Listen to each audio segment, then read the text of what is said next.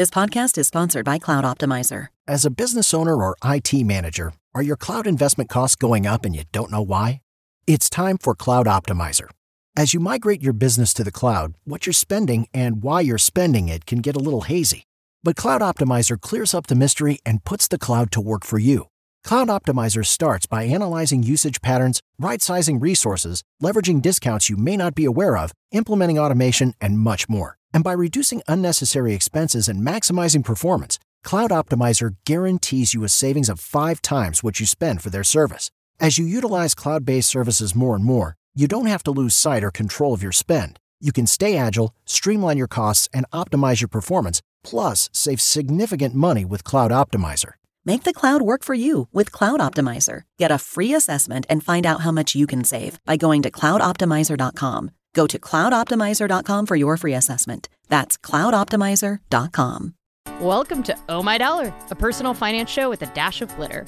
Dealing with money can be scary and stressful. Here we give practical, friendly advice about money that helps you tackle the financial overwhelm. I'm your host, Lillian Karabake. And I'm Will, your other host. Let's talk about money.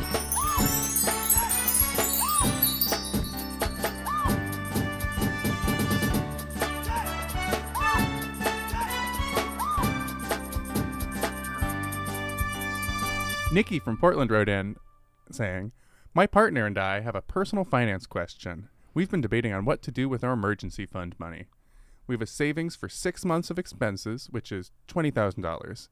Currently, that money is sitting in a joint checking account at our primary banking institution. We don't know if it's better to keep it there, readily accessible, but not earning much, or to put it into another type of account. I've browsed money market accounts at Vanguard, looking for ones that come close to earning the rate of inflation, which is about 2%, right? I understand money market accounts are fairly liquid and generally low risk, but I've never had one, so I don't know much about them. Can you offer any thoughts on the matter?" Hey, Nikki.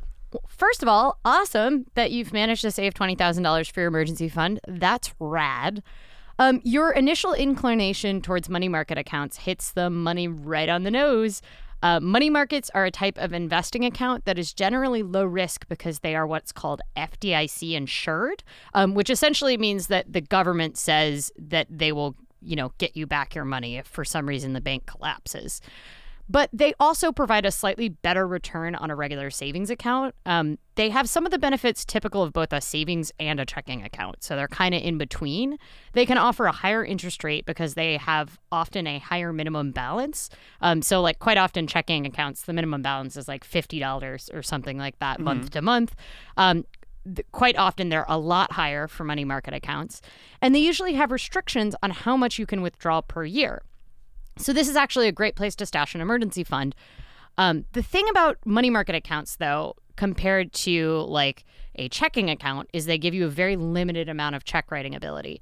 So there's federal regulations that limit check writing ability on money markets, but also on savings accounts. So if you end up writing a bunch of checks out of your savings account, say for like a medical crisis where you've got a bunch of checks, you could end up getting hit with fees and an incredibly scary letter. This happened to me when I was like 18 because I had my savings account as the overdraft account for my checking account, and we had this crazy thing at the grocery store where I worked. It was called Pay by Touch, where you paid with your fingerprint, which is so many levels of creepy.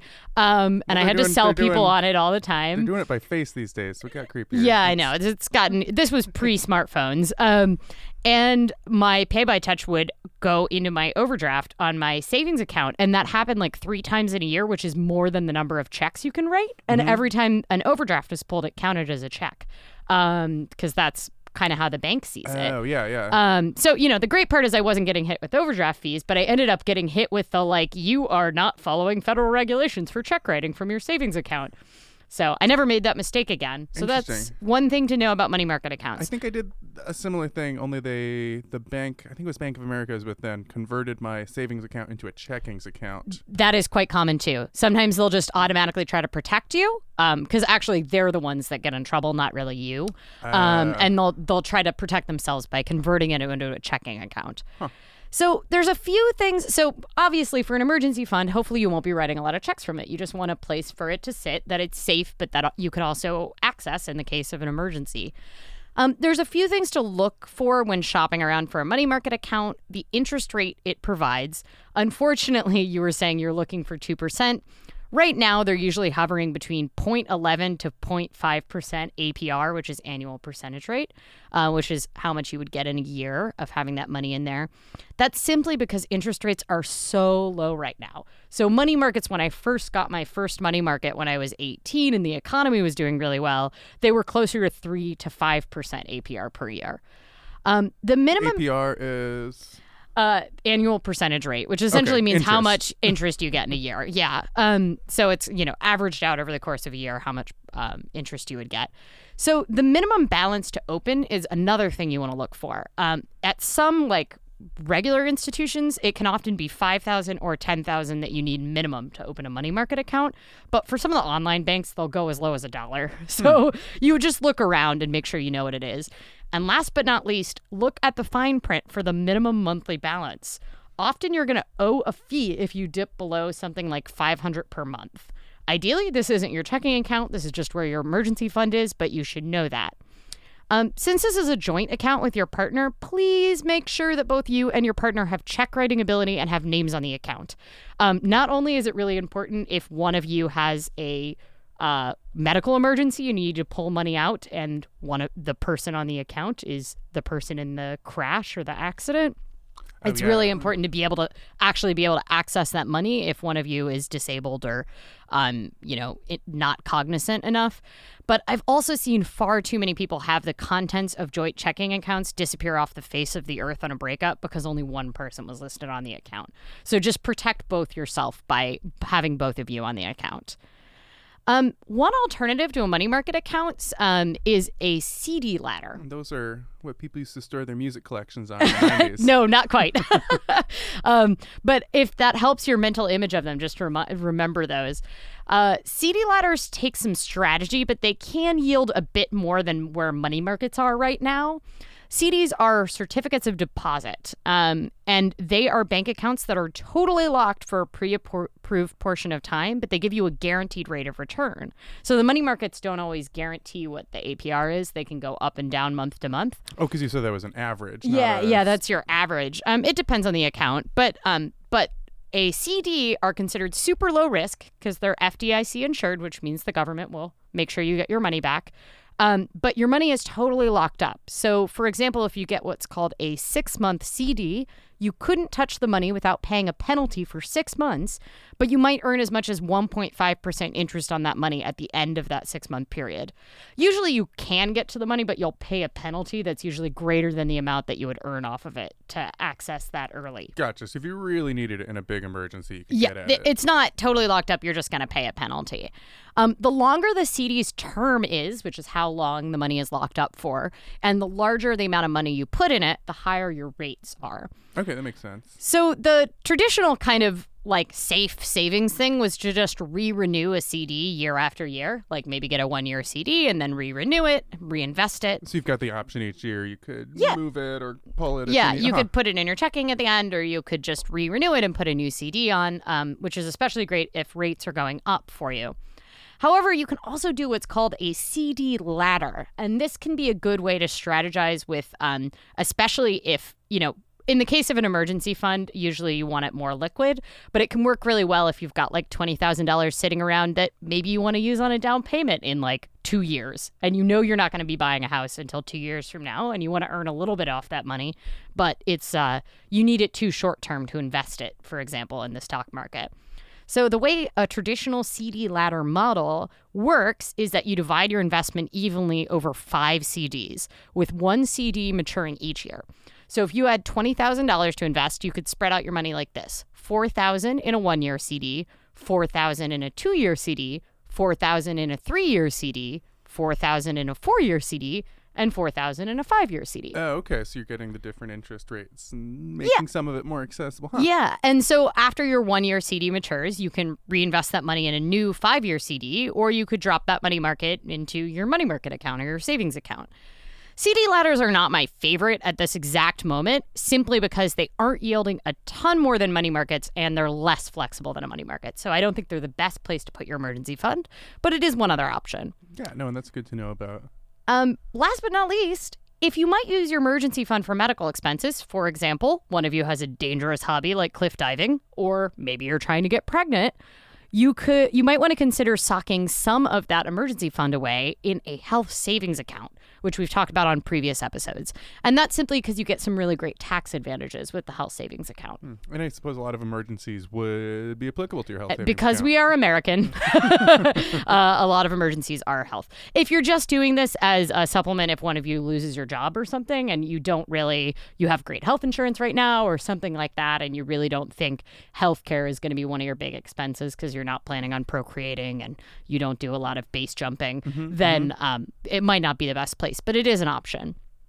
A very basic macroeconomics lesson for you, since you asked about inflation. Inflation's for U.S. dollars right now, so is about 1.8% a year. And generally, when interest rates are high, like they were pre-recession, usually the economy is expanding. And when the economy is doing great, inflation is usually high because the government is printing money to pay for things. Every time we what is called expand the monetary supply, that makes interest go up. So if you've been following Zimbabwe, that's been having hyperinflation, which means that inflation is crazy. People are literally taking wheelbarrows of money to pay for groceries because the value of their currency is so low. I did that at New Seasons yesterday. I really hope you took a wheelbarrow full of cash to pay for your groceries. I did, and I just got some bok choy. But, well, and in hyperinflation, what's happening is the inflation is going up so high that sometimes people get their paychecks at noon because the value of their money will have decreased by 5 p.m. Wow. And essentially the only solution to hyperinflation is to stop printing money. But when you stop printing money, the economy starts contracting, Right, and it sucks. Deflation's bad, too. So should I be concerned that my money that's hypothetically in a money market account is maturing at a lower rate than inflation? I mean, should you be concerned? Yeah, maybe in like an existential sense, but don't worry about it on a day-to-day basis. Yeah, I guess we're talking about 1%, but it still sounds like it's withering. I want you to have some money available liquid for emergencies more than I want you to freak out about a possible slight loss in inflation, right? So because the alternative would be to put all of your money in the market and have nothing available liquid. And as we saw the past couple of days, the stock market has taken a huge dive. And so I wouldn't want you to have that be your emergency fund and then end up in this position where you try to take money out and it's lost 20%. Right, which is better than the 1% potentially from inflation. I see. Cool. All right. C from Oregon wrote in, I have been a nanny for a few years, living paycheck to paycheck. After saving this year, I have a steady balance of $4,000 in checking and have opened a savings account. I just got a letter saying that I had defaulted on my student loans, have been in the state of, I should deal with that forever. And I believe I have an outstanding balance with my alma mater that was never covered by the loans. I don't even know where to start. Who do I call? How do I tackle this? Oh, see, first thing is to take a breath. I could kind of hear the panic rising at the end of that. You can totally recover from defaulting on student loans, especially if it's early in the process. If you've just gotten that letter that it's your first default, then, early in the process, it's pretty easy to recover. The first thing you need to do is get a handle on what and who you owe, who your loan providers even are, which can be actually one of the hardest parts about this process. The way loans work in the U.S. is that quite often they are split up between a bunch of different providers, and you have a bunch of different people you owe money to, even though you just got one check for financial aid when you were in college. So for your federal loans, meaning non-private ones, the best place to go is the National Student Loan Data System, NSLDS.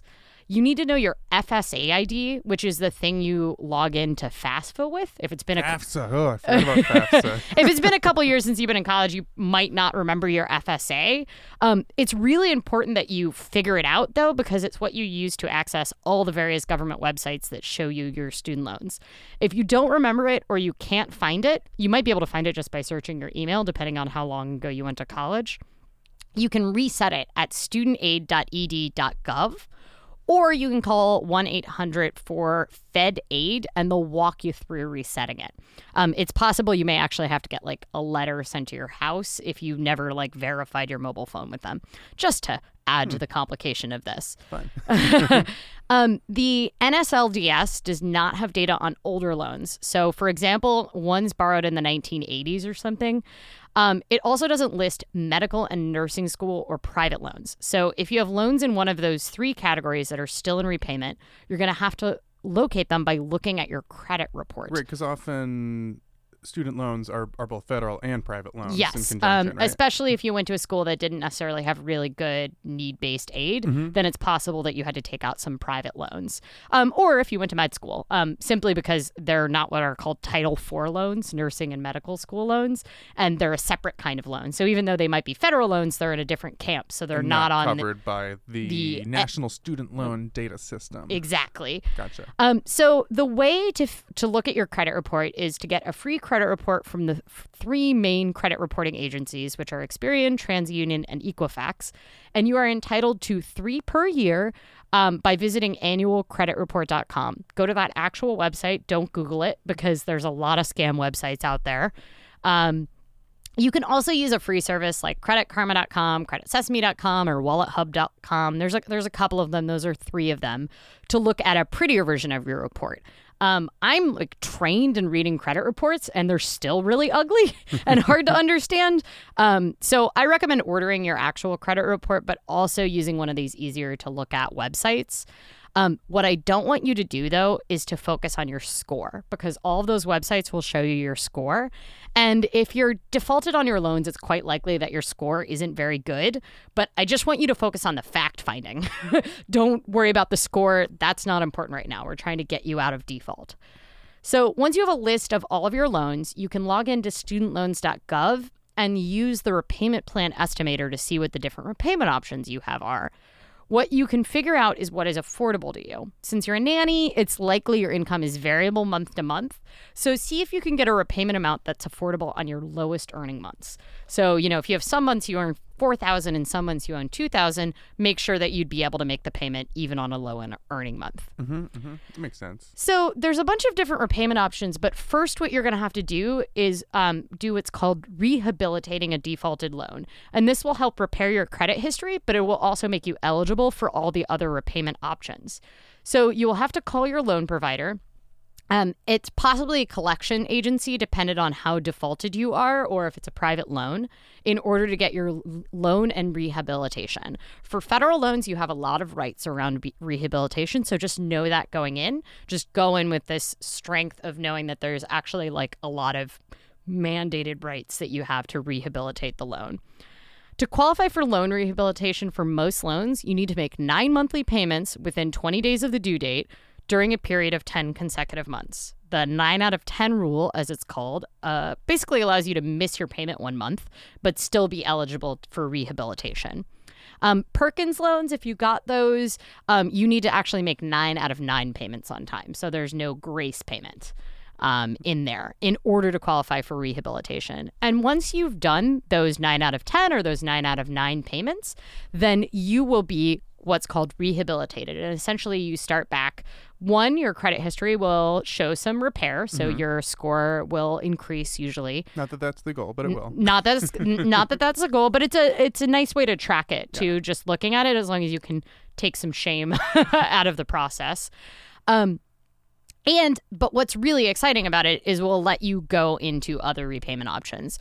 One really important thing to note is that I'm going to walk you through different repayment types for student loans, but your rehabilitation amount will not be, you won't be able to choose these repayment plans. What they're going to do is calculate based on what is called the IBR number, which is 15% of your discretionary income. And what does IBR stand for? Income-based repayment. And you're going to hear this a lot. It's very close to IBS, but it's not.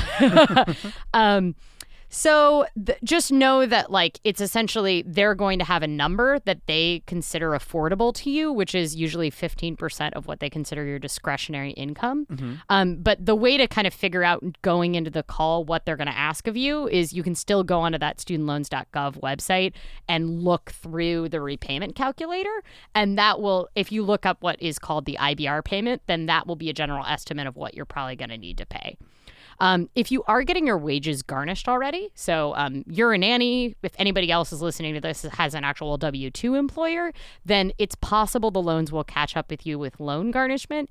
Unfortunately, what sucks about the loan garnishment is you need to make those garnishment payments as well as the rehabilitation payments in order to rehabilitate your student loans. So you're kind of paying double until they rehabilitate. You're kind of paying double. However, you need to let them know that you're getting your wages garnished, and they will reduce the amount of discretionary income so that rehabilitation amount will be lower. Does that make sense? Yeah, so you're only going to pay 15% of the amount you're paying after the garnishment.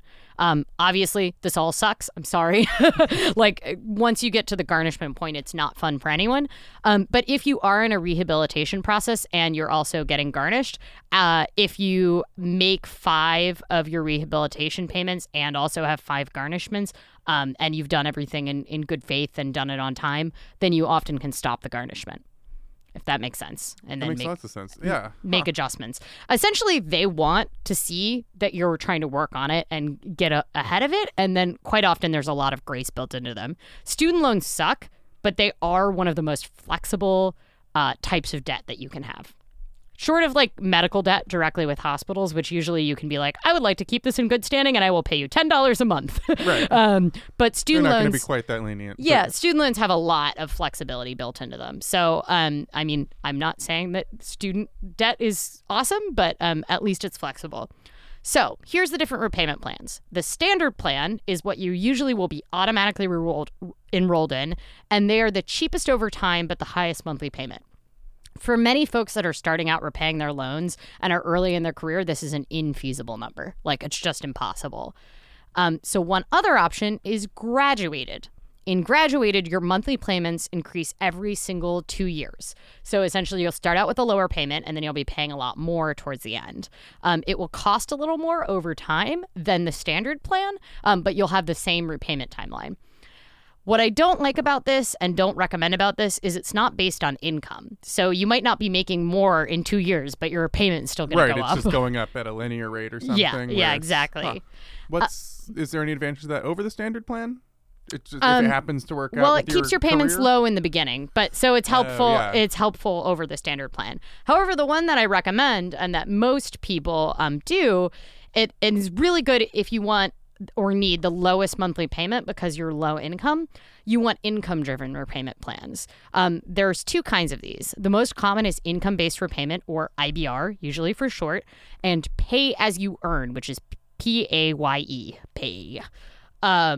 You can enroll in income-driven repayment plans even if you're unemployed, and it's based on your income. So if you're making $0 monthly when you're unemployed, you can make $0 payments on your monthly payments, and they still count as a payment. So they'll keep you in good standing, which is excellent, right? So this is a really good option if you're low income. So does that make sense? Yeah. Generally is the options. IBR is what you need to be enrolled in for public service loan forgiveness, which we've talked about on previous episodes. Mm-hmm. It's under threat right now. It's very possible that it's going to go away. The first people to ever qualify for it, because you have to make 10 years of IBR payments on qualified loans, just qualified in October.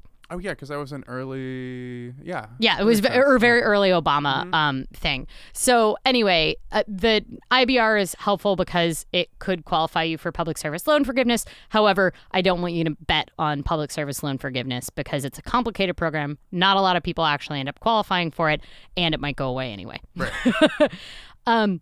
The way to figure out what balance you owe to like either your school or a private provider is to call up the bursar's office at your alma mater and ask for your records.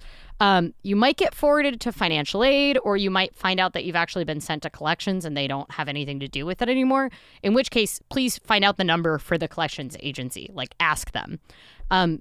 From an emotional recommendation, the best way to approach this is like a detective.